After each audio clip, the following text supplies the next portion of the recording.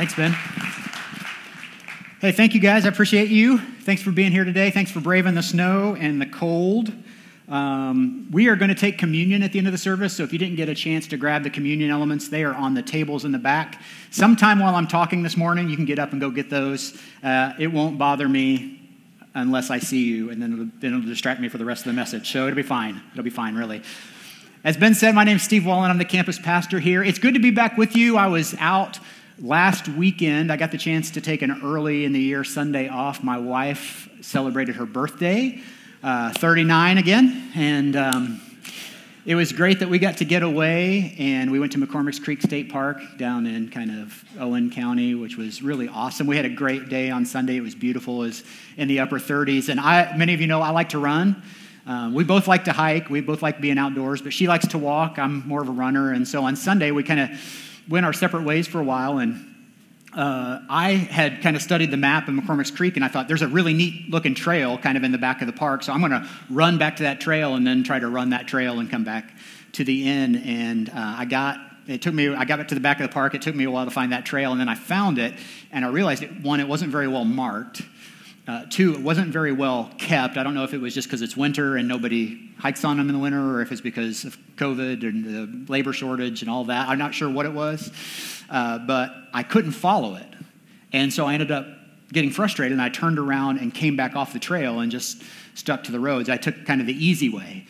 And that's what happens sometimes, right? If you head down a pathway and it's not very well marked, not very well defined, we have a tendency to get a little frustrated and turn around and go try something else.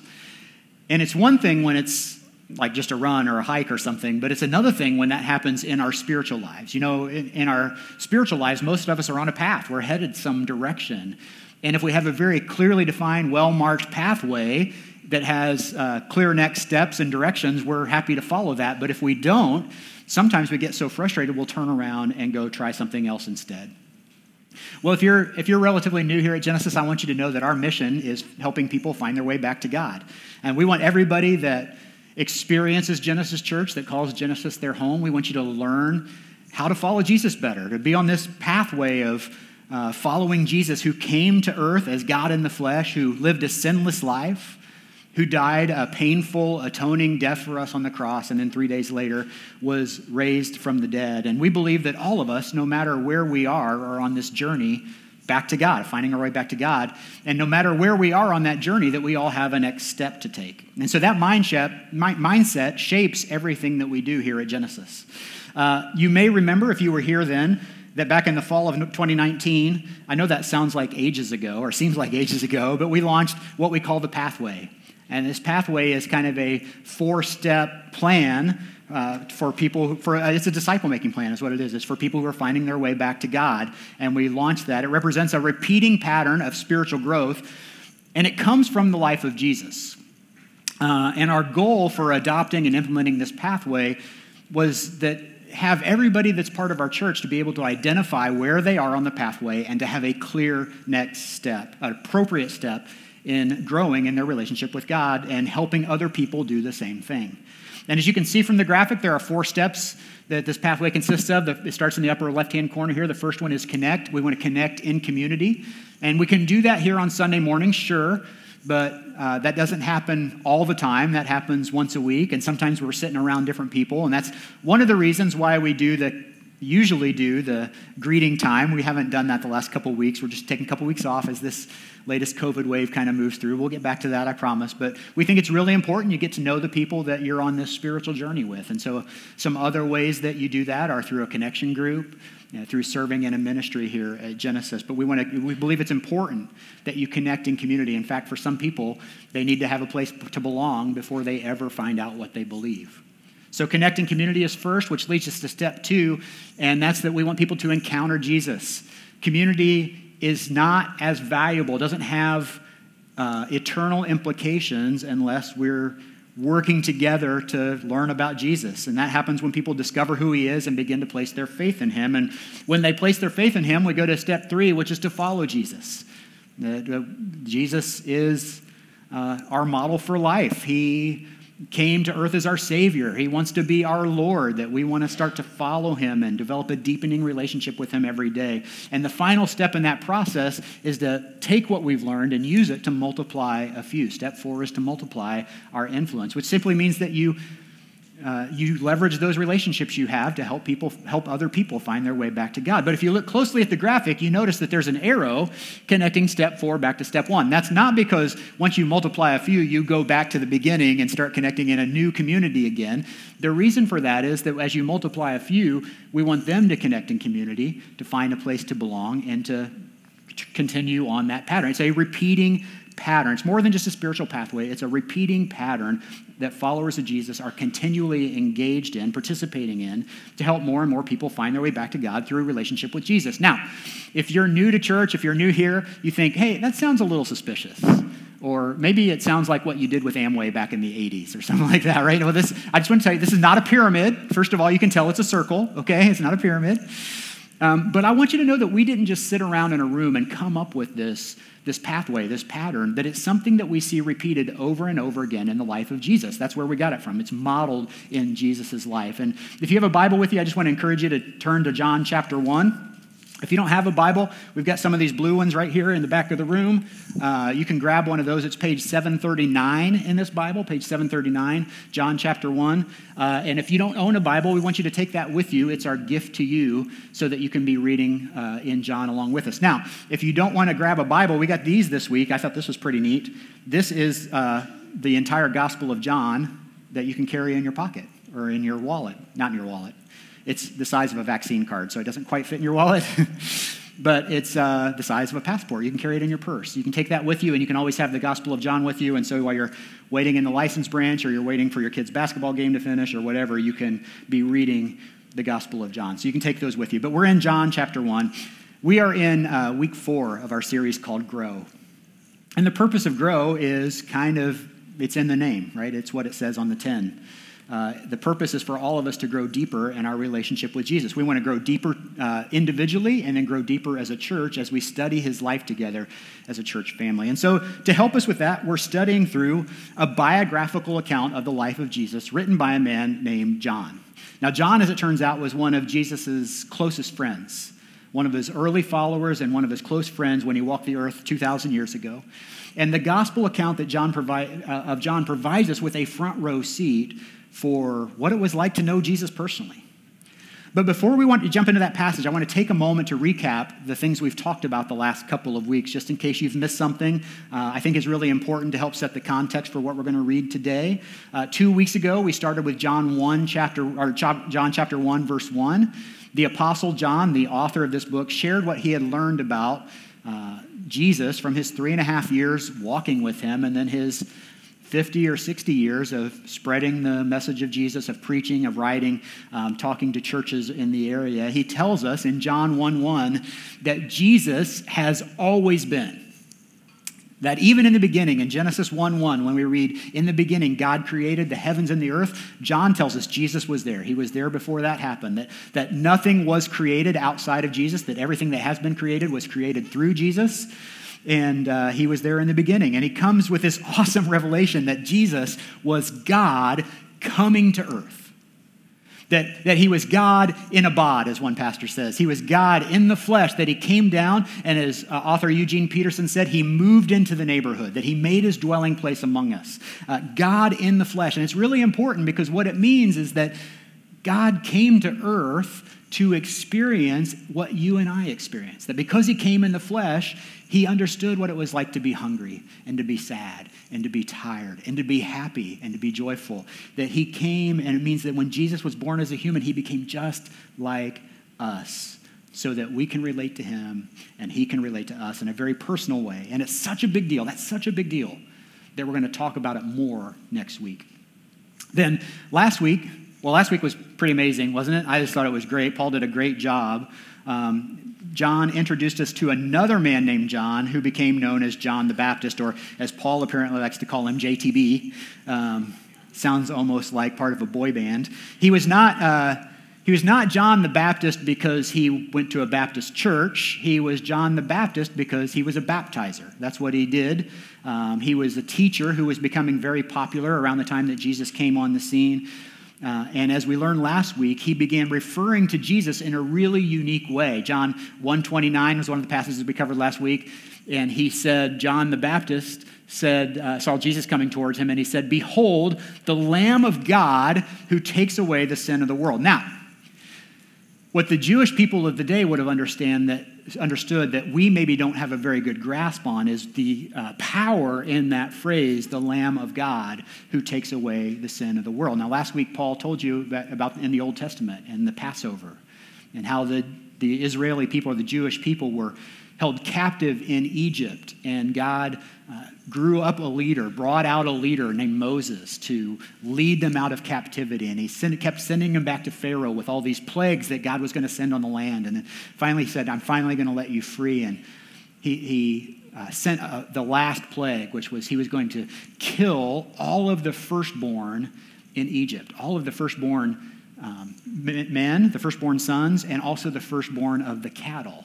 But that he said if the Jewish people would slaughter a lamb, a flawless lamb, and wipe that blood on their doorpost, it would be a signal to the angel of the Lord as he came through the country that day that the Israelite people, those were Jewish people that lived in that house, and he would pass over those homes. And so the blood of the lamb became sacred. And so much so that after the Israelite people were rescued, in Exodus chapter 13, God says that the firstborn of every womb belongs to him. That firstborn sons belong to God, firstborn of every cattle belongs to him, that they are to be sacrificed to the Lord. But if you have a son, you don't have to sacrifice your son. He says that can be redeemed by the blood of a lamb. That you can take a spotless lamb and you can sacrifice that lamb and it would save your son. And so that's what the devout people of Israel have been doing that for hundreds of years since they heard this. And so they were the only way to save their son, to save their children, was by the blood of the lamb. And so by calling Jesus the Lamb of God, then John was telling his people, this is God's long-awaited Messiah. He's come to earth to rescue us all, to be the one sacrifice for all time, for all people. He takes away the sin of the world. In other words, he's going to come and defeat death and darkness and sin in the world once and for all. Now, if you missed either one of those messages, I want to tell you, you can find them on your podcast app, on Apple Podcasts or on the Google Play Store. Just search Genesis Church Noblesville, or you can watch them on our YouTube channel at Genesis Church. You can see them there. And I encourage you to do that. But that brings us to where we are at John 1:35, if you've got your Bible open there. But before we read it, I promise we'll get to the scripture. I promise we will. But before we read it, I want to have you looking for a pattern. There's a pattern in here that you're going to see that's a pattern of growth that Jesus uses with his followers again and again in his ministry. See, when we study Jesus, we can often get so laser focused on what Jesus did on the cross. And I'm going to tell you that's very important. That Jesus' sacrifice on the cross for us is very important. It's what gives us eternal life. It's what allows us to have a relationship with a loving God. But if God just wanted Jesus to be a sacrifice for us, he could have died as a baby. He could have died as a child. Why then would God allow Jesus to live to be a grown man, 30, 33, many people believe 34 years? Why would he do that? There must be something about his life that we're supposed to learn, right? So then sometimes we focus a lot on the teaching of Jesus, and that's important. Jesus was not just our Savior, but he was a great, learned teacher. He gives lots of instruction for how to live and worship and interact with one another, and we can't miss that. But if we focus just on that, or we focus just on the cross, what we miss is how Jesus lived his life and the patterns that he gave us in his life. That one of the things I love about reading through the Gospel of John is it's a little less focused on the teaching of Jesus and some more focused on the relationships that he had and the things that he did and how he made disciples over his 3 3/4 years of ministry. He had these patterns in his life that he constantly used. And so that's what we're looking for as we read through. It's a pattern, okay? Patterns can be really helpful to us. They're typically easy to identify once we see them, but we have to learn them. And there are helpful patterns and there are unhelpful patterns, right? And so helpful patterns can help us feel good. They can help us recognize something easily. They can help us memorize things. If you have a TV show or a movie series or a podcast that you like to listen to or a series of books you like to read, it's probably because there's a comforting or similar pattern to that show, to that book that you read. So for instance, when I was a kid, I would always fall asleep watching The Tonight Show on my little black and white television down in my bedroom. And The Tonight Show had a very predictable pattern every night. There was a monologue, and then there was a little comedy skit, and then they'd have 2 or 3 guests, right? And even today with Jimmy Fallon, it's the same thing. It's same pattern. That show has kept the same pattern. Or my favorite TV show, which I'm embarrassed to admit, many of you know, is The Office. And yes, I know, I shouldn't be your pastor, right? There's a very repeatable pattern on The Office if you watch it. There's a cold open, which usually has nothing to do with the show. And then there's 2 or 3 stories. Usually there's an A story, a B story, and a C story. And then at the end there's a tag. And the tag typically has nothing to do with the rest of the show. But that pattern is very, very familiar. It's very repeatable, right? That's helpful to us. It helps comfort us. If you started binging a show during quarantine, it's probably because it was very comfortable to you, very comforting, right? But there are also unhelpful patterns. And the most unhelpful pattern I can think of is when you go to the self-checkout at Kroger and you scan the item and it tells you, please place the item in the bag and then scan the next item. Like, I don't know how to use a self-checkout. And it does that over, and then it tells you that there's an unexpected item in the bagging area. Please remove the last item. And so you take that back out and you put it up on the shelf because it doesn't notice it there. And then you scan the next item and it says, please place the item in the bag and scan the next item. And you put it in the bag and it says, there's an unexpected item in the bagging area. And you do that over and over again until your cart is empty. And then you push the pay button and it says, help is on the way. And like, I didn't want help. I just wanted my Cheez-Its. Right? Unhelpful. There are helpful and unhelpful patterns. Well, this one I hope will be a helpful pattern. And here's the pattern. I want to show you the pattern, and then I promise we'll get into the scripture. Okay? We're going to get into the pattern. It's a helpful one. It's a pattern of spiritual growth that every one of us are on somewhere, and we're going to see it repeated time and time again throughout the ministry of Jesus. As you read the book of John this year, you'll see it again and again. Here's the pattern. I'm going to give it to you. It's right here. Hear, follow, find, bring. Okay? Hear, follow, find, bring. Why don't you say that with me one time, right? Hear, follow, find, bring. Good. Okay, now as we read through the scripture today, I want you to look for that pattern in the text. We're going to start at John 1:35. Here it goes, all right? It says this. The next day, John, that's John the Baptist, was there again with 2 of his disciples. When he saw Jesus passing by, he said, look, the Lamb of God. Now, this is the second time he says that, but one of the things we notice right away, if we connect the dots with this part of John and the other 3 Gospels, what we can decipher is that this is right after Jesus' baptism and temptation in the wilderness. So Jesus is baptized by John the Baptist in the same area near Bethany, down along the Jordan River in the southern part of Israel. And then he is immediately, the scripture tells us, he is immediately led by the Holy Spirit into the wilderness to be tempted by Satan for 40 days. The Holy Spirit leads him into the wilderness. Satan tempts him. Jesus fights that off by his knowledge of Scripture and through prayer and fasting. And then 40 days later, he comes out of the wilderness. And this is where this whole scene happens. Okay, so we're at the very beginning of Jesus' ministry. It's helpful to notice that John begins this section with the phrase, the next day. And so, because what that means is that John is giving us a day-by-day account of when Jesus meets his first disciples. Now, this actually begins in verse 29, the verse I showed you a minute ago, where John uses the phrase, the next day. He uses it in verse 29. He uses it again here in verse 35, and then he's going to use it again in verse 43. So we have day 2, day 3, and day 4. Here's the point. John is connecting the dots for us early in Jesus' ministry, day by day by day by day, so that we can recognize how Jesus lived his life, how he had this pattern. But I want you to pay close attention to what happens on this particular day. Verse 35, it says this again. The next day, John was there again with 2 of his disciples. When he saw Jesus passing by, he said, look, the Lamb of God. So we learned that John the Baptist had his own disciples. There was this community of followers, probably mostly men, that were spending time together, traveling, trying to make sense of life and of God, and they're following John the Baptist as their teacher. And we'll see this in the text later, but these 2 disciples that were there, we learn that one of them is Andrew, who's the brother of the man that we'll come to know as Peter.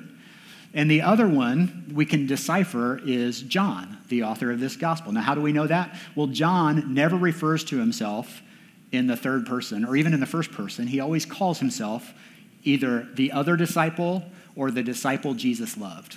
And so you'll see that as you read through the text over this year, as we read through John, John will constantly refer to himself that way. And so we can decipher, these are Andrew and John. These are the two disciples.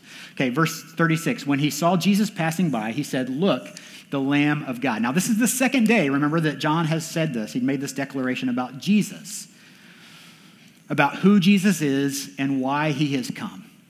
Now, why would John do that? Why would this guy who's amassing his own set of followers, he's got his own community, what would make him call a timeout with his followers and say, that guy right there, that's the guy I told you about.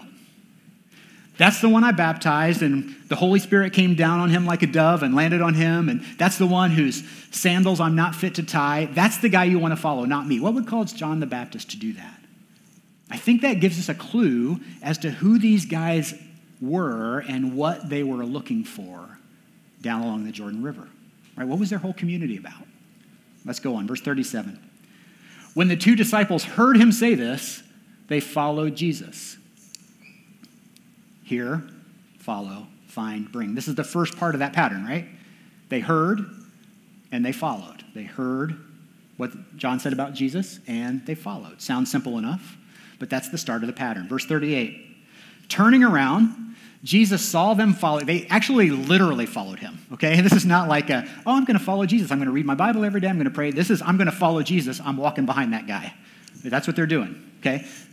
Turning around, Jesus saw them following and asked, "What do you want?" Now, I understand that this question might not just jump off the page at you, right? You probably don't go, "Wow, how profound. What a deep question Jesus asked." But did you know this is the first question that Jesus asks any of his followers?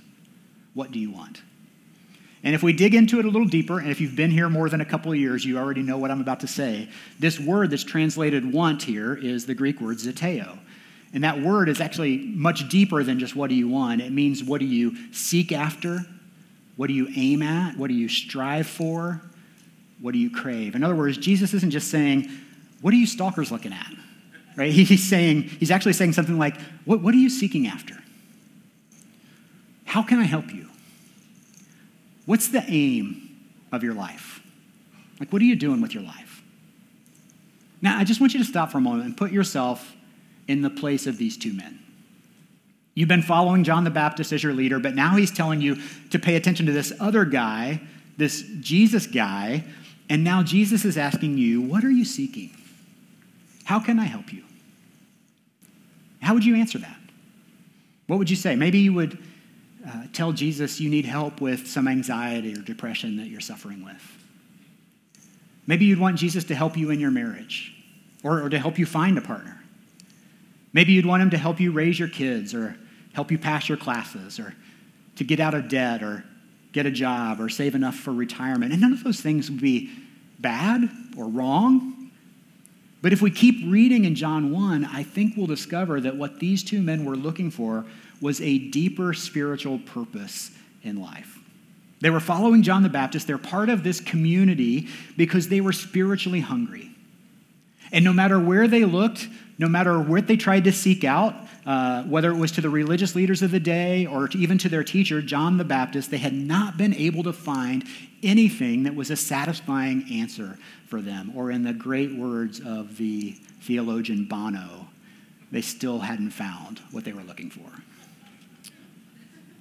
You know, whether we are willing to admit it or not, every single one of us finds ourselves in the same place as those two disciples. Most of us go to church or we open our Bible or we come to Jesus because we're looking for answers to life's toughest questions. And it might be around relationships or around family or finances or our mental health or our physical health. And we come to church and we hope to cure whatever it is that is ailing in us. We look to Jesus to give us the answer, but what we really need is the spiritual understanding and awareness to recognize that Jesus is the answer to life's toughest questions. And I don't want you to take that. That's not meant to be trite. And I don't want you to take that as, oh, well, that's what my pastor's supposed to say, but I want you to hear it from me as someone who has spent a large portion of my life not following Jesus and looking for the same answers that many of you have been looking for. Friends, we all have deep spiritual cravings and desires that we long to have fulfilled, and we look to lots of people and things to satisfy them. But as we're getting ready to see, there's only one lasting source of satisfaction. Let's keep reading. Verse 38. Turning around, Jesus saw them following and asked, "What do you want? What's your aim? What are you looking for? How can I help? What's your zeteo?" They said, "Rabbi," which means teacher, "where are you staying?" Now, if we thought these guys were stalkers before, I mean, come on. You don't ask a guy where he's staying, right? Anybody ever make the mistake of you're in a hotel and you get talking to somebody in the pool or the hot tub and you go, "Hey, what room are you guys in?" It's like, whoa, wait. I'm not stalking you. I'm just curious as to where, and then you kind of back out and you kind of do the Homer Simpson thing back into the shrubs. But who among us would blame Jesus if he sets up a restraining order against these creeps, right? They're asking where he's staying. But one commentator suggests these men were actually paying Jesus a compliment by asking where he was staying. They said, "We've heard," they're kind of saying, "We've heard some good things about you. We'd like to know more. Is there a place we can come by later and have a conversation and hear what you're all about? Where can we find you?" And to their surprise, Jesus makes an immediate invitation back to them. Verse 39, "Come," he replied, "and you will see." And so they went and saw where he was staying, and they spent that day with him. It was about 4 p.m. See, Jesus realizes these guys are curious about him. They want to know more. And so he invites them to come and see, to investigate. In other words, he meets them where they are with an invitation to come and check things out for themselves. Verse 40, here's where we learn who they are. Andrew, Simon Peter's brother, was one of the two who heard what John had said and had followed Jesus. There's that pattern again, right? They heard and they followed.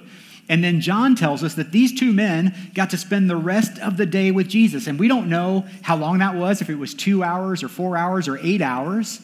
And we don't even know what they talked about, which I think is really unfair of John, to have been privy to this whole conversation and not tell us a single thing that Jesus told them. We don't get any insight into that, but watch what happens. We would love to hear the tea that Jesus spilled in this moment, because here's what happens. Verse 41, the first thing Andrew did was to find his brother Simon and tell him, "We have found the Messiah," that is the Christ, and he brought him to Jesus. Do you see it? He found his brother Simon and brought him to Jesus. So we don't know what they were talking about. We don't know what the conversation consisted of, but this gives us a clue of what these men were doing down there anyway, what they were looking for, because the first thing Andrew did was to go find his brother and said, "We found him. We found the Messiah." And you know this, if you're ever looking for something in your house and it's really important, and so you've got the whole family looking and you've turned the house upside down, when you find it, you're going to yell throughout the house, "I found it!" And nobody's going to question what you just found because everybody knows what you were looking for. Right? Well, Andrew comes down and he tells his brother, "We have found what we're looking for. We have found the Messiah." So using Andrew as the example, right? He heard about Jesus. He followed him. And then he went and found his brother, and then he brought him to Jesus. Hear, follow, find, bring. I hope you can see it in the text. And I've got to be honest, it takes a lot of studying of Scripture to really pick up on this. It's not obvious at the very beginning, but hopefully as you read through the book of John this year, you'll see this pattern over and over and over again. It's something that Jesus uses in his ministry constantly. In fact, just a couple verses later, look at this, verse 43. The next day, this is day 4, Jesus decided to leave for Galilee. Finding Philip, he said to him, "Follow me." And Philip, like Andrew and Peter, was from the town of Bethsaida. This is what we learn. Philip found Nathanael and told him, in other words, Nathanael heard, "We have found the one Moses wrote about in the law and about whom the prophets also wrote, Jesus of Nazareth, the son of Joseph." Now, Nathanael's not so sure. Right, when Nathanael hears about this, right, Jesus found Philip, invited him to follow. Philip started following, and then he went and found Nathanael, told him, and watch what happens. Nathanael, who's a little bit skeptical, says, "Nazareth? He's from Nazareth. Can anything good come from there?" It's a little bit like saying, Bloomington? Like, really? Can anything good come from Bloomington? Just made a bunch of enemies, didn't I? But Nathanael asks, and then Philip says, come and see. Philip uses the same invitation on Nathanael that Jesus used on Andrew and John at the very beginning of the story. That's the pattern. And then watch what happens in verse 49. Then Nathanael declared, Rabbi, you are the Son of God. You are the King of Israel. Nathanael comes to know Christ and becomes one of his earliest followers. Hear, follow, find, bring. That's the pattern. We'll see it over and over again. And one of the reasons that we're so excited to be studying through the Gospel of John this year as a church family is that we honestly believe that Jesus is the model for our life. So you and I, we can follow Jesus, as humans, as individuals, as husbands and wives, as moms and dads, as students, and as kids, as neighbors, as coworkers and friends. We can follow Jesus. We can learn from his life. We can use him as our model, but we can also do that as a church. As a church family, that's why we took this pattern of Jesus in the scriptures and we used it to develop this pathway, which, by the way, these pathway brochures, they're available on the Info Hub if you want to take one of these with you, or if you're coming to Intro to Genesis later, you're just getting a sneak preview of some of the things that we're going to talk about here in the next few minutes. But we believe that everyone is on this pathway somewhere, that every one of us has a next step to take. And so that first step, like I said, is to connect in community. One of the reasons this pattern worked really well in Jesus' life is because these men were already in community and they were looking for the same thing. They were spiritually hungry. Now, we believe it's important to connect in community, that many people, like I said, will not figure out what they believe until they're connected in a community of people who are trying to pursue that same thing, that are looking to find their way back to God as well. And it's so important for anyone who wants to find their way back to God. If this is you and you don't really have a church community, I want to invite you to become a part of this one. You're here in Hamilton County in central Indiana, and there are great churches on every street corner. Some corners have 2 or 3 churches. But I really like what we do here at Genesis. I realize I'm biased, but not because I work here, but because we started coming here a long time ago, and we loved what Genesis does. But if this is you, I want to encourage you, if you're new and you want to hear more about what it means to connect in community, stop by Intro to Genesis after the service. It's right after this. It's in that room over there. We've got lunch. We've got childcare, as Ben said. We'd love to do that and just get to know you a little bit. The second step on the pathway then is to encounter Jesus. And one way you can do that is through our worship services. But again, that only happens once a week, every Sunday. And if you are hungry, eating once a week is not enough. If you are hungry, eating once a week is not enough. You need to learn to feed yourself. You can't count on your church or somebody in this stage to feed you all the time. And so one of the ways that we do that is through reading God's Word, through Scripture. But you need to know where to look. If you know where to look, you can find Jesus in every book of the Bible. But you need to know how to do that, how to understand. That's why we're doing our SOAPs workshop coming up next Saturday. It's January 29th, and you'll learn to study the Bible by using this simple acronym we call SOAPs. SOAPs stands for Scripture, Observation, Application, Prayer, and Share. It's a simple way to study the Bible and to journal through it, and we've got some ways to dig deeper in God's Word coming up next Saturday here at the Noblesville campus, 9 to 11 a.m. I want to invite you to that. You can sign up on our website, genesischurch.me, or you can find it on the Genesis Church app if you want to be a part of that. But do that. You'll learn to encounter Jesus in a new way. The third step is to follow Jesus. We want to learn to follow Jesus. And I have to tell you that not many things in my life have been more formative in my spiritual life, my following of Jesus, than our connection group. My wife, Benita, and I have been in a connection group of one sort or another here at Genesis for about 18 years. And a lot of different people, a lot of different iterations of that, but those people have laughed with me and cried with me and shared things with me and taught me and I hope learned from me in those 18 years. And there is really no better way to learn to follow Jesus than to be among a group of people, a community of people that is trying to do the exact same thing. And we've got new groups, new connection groups starting even this week, even today. And so if you want to know more about that, there's our website right there, genesischurch.me/groups, or come see me after the service, or come see Ben. We can introduce you to some group leaders that are starting new groups, or some group leaders that have a group that just has some room in it. We'd love to do that and help you get connected in that way so that you can learn to follow Jesus a little bit better. And once you start following Jesus, your very next step is baptism. Ben mentioned that already. That's coming up next week. If you made that decision at some point in your life to follow Jesus, but you've never taken that public step of standing up in front of your church and your friends and family and being baptized, what are you waiting for? Don't wait any longer. Let's do that. Send us an email, info@genesischurch.me, and we'll get back with you. And then finally, the last step on the pathway is to multiply a few. To multiply a few. As you're growing and following Jesus, you want to do the second half of that pattern. You want to find people and bring them to Christ. And this can be really scary and really intimidating, especially because you're not perfect and I'm not perfect. And I don't like to talk to people anyway. And I'm not worthy. And I don't know enough. And what am I leaving out? I'm really sinful. But God can use anyone. God can use anyone to bring people back to himself, including sinful, nervous, scared you.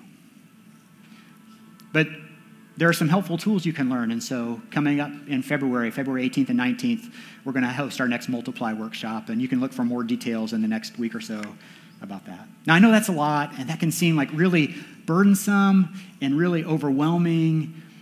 But two things I just want to close on with this pathway, with this pattern. First of all, you don't need to do everything. So just release that burden from you. Just what's the next thing for you? Like, what's the next appropriate step that you can take? I just want to encourage you, lock in on one of those steps and be bold and take it. The second thing is this. You shouldn't do anything out of guilt or shame or obligation. You know, if you've got a thought in your head right now that you're thinking, gosh, I should really already know how to study my Bible. I've been a Christian for a long time. Or, oh, man, I wish I'd have been baptized when I was 12, like Mom said. Or, oh, gosh, I forgot. I really need to invite my neighbor to church and get them coming here. Get rid of that way of thinking, okay? That is not from the Lord. There is no condemnation for those who are in Christ Jesus. But the reason we have these steps is because we have a gift. We have a Savior. We have a Savior who came to pay the price that we were supposed to pay. That those of us who are followers of Jesus, we have escaped death because we found the free gift of God's forgiveness and grace. We need to remember that we have the best news on earth, and we should share it not out of guilt and not out of obligation, but out of love. Because we love our friends and we love our family and we desperately want them to be with us in heaven someday. And if you've found good news, don't you want to share that good news with others? Don't you want your friends and your neighbors and your families to experience that same forgiveness and love and joy that you found? And so let's do that, church. Let's go forward. Let's repeat this pattern that we see in Jesus' life, and let's take new ground for the kingdom together. Would you pray with me? Father, we are thankful that you have given us not just instruction and teaching in your word, that's important. That you've showed us not just that you sent us a Savior to bring us eternal life, but that you've given us a pattern for how to live our lives, how to do something of significance in our lives. Lord, we can get so caught up. I've noticed this pattern in my life. God, I'm confessing it right now. I've got this pattern in my life. If I go to work and I come home and I look for a way just to decompress from the day and to de-stress, and I'm not working on anything significant in my life. Lord, we know that your desire for us in the very brief time we have on earth is to do something significant with our lives. And you've given us a pattern. You've showed us what that is. And so, Lord, would you help me? Would you help the people in this room to follow your example? We want to follow the example of Jesus as he followed his heavenly Father. And Lord, we want to do that through reading of Scripture, through prayer, and through making disciples of our friends and our family and our neighbors. And we thank you so much that you've given us this pattern, that you've given us the way to do this. We thank you so much that you sent your son, Jesus, to be the forgiveness for our sins. And we praise you. We thank you in Jesus' name. Amen. Hey, we're going to take communion together. So if you've got those elements, you can get those out right now. You notice there's two flaps there. The top one exposes the bread and the bottom one exposes the juice. I just want to read from you from 1 Corinthians from the Apostle Paul. But before we do, I just want to remind you of why we take communion. Jesus, after he walked around on the earth for 40 days, after being raised from the dead, he ascended into heaven and he promised that he was coming back someday. But he gave us this promise and reminded us that we can take communion, we can do this, we can partake of his flesh and blood to remember him, remember his death, his sacrifice until he comes back. And so if you're a follower of Jesus, you're welcome to take communion with us. You don't have to be a part of Genesis or any particular faith body. But if you're not a follower of Jesus, I just want to encourage you to let this moment pass and maybe pray about what it might mean for you to be in communion with the Lord. But here's what I'm going to read out of 1 Corinthians 11. The Apostle Paul wrote this. He says, "For I received from the Lord what I also passed on to you. The Lord Jesus, on the night he was betrayed, took bread, and when he had given thanks, he broke it and said, 'This is my body, which is for you. Do this in remembrance of me.'" Let's take that bread out, and let's eat it together, remembering that Jesus' body was broken for us on the cross.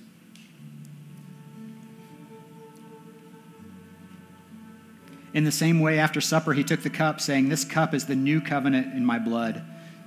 Do this whenever you drink it in remembrance of me. For whenever you eat this bread and drink this cup, you proclaim the Lord's death until he comes." So you can take that juice and remember the blood Christ spilled for you.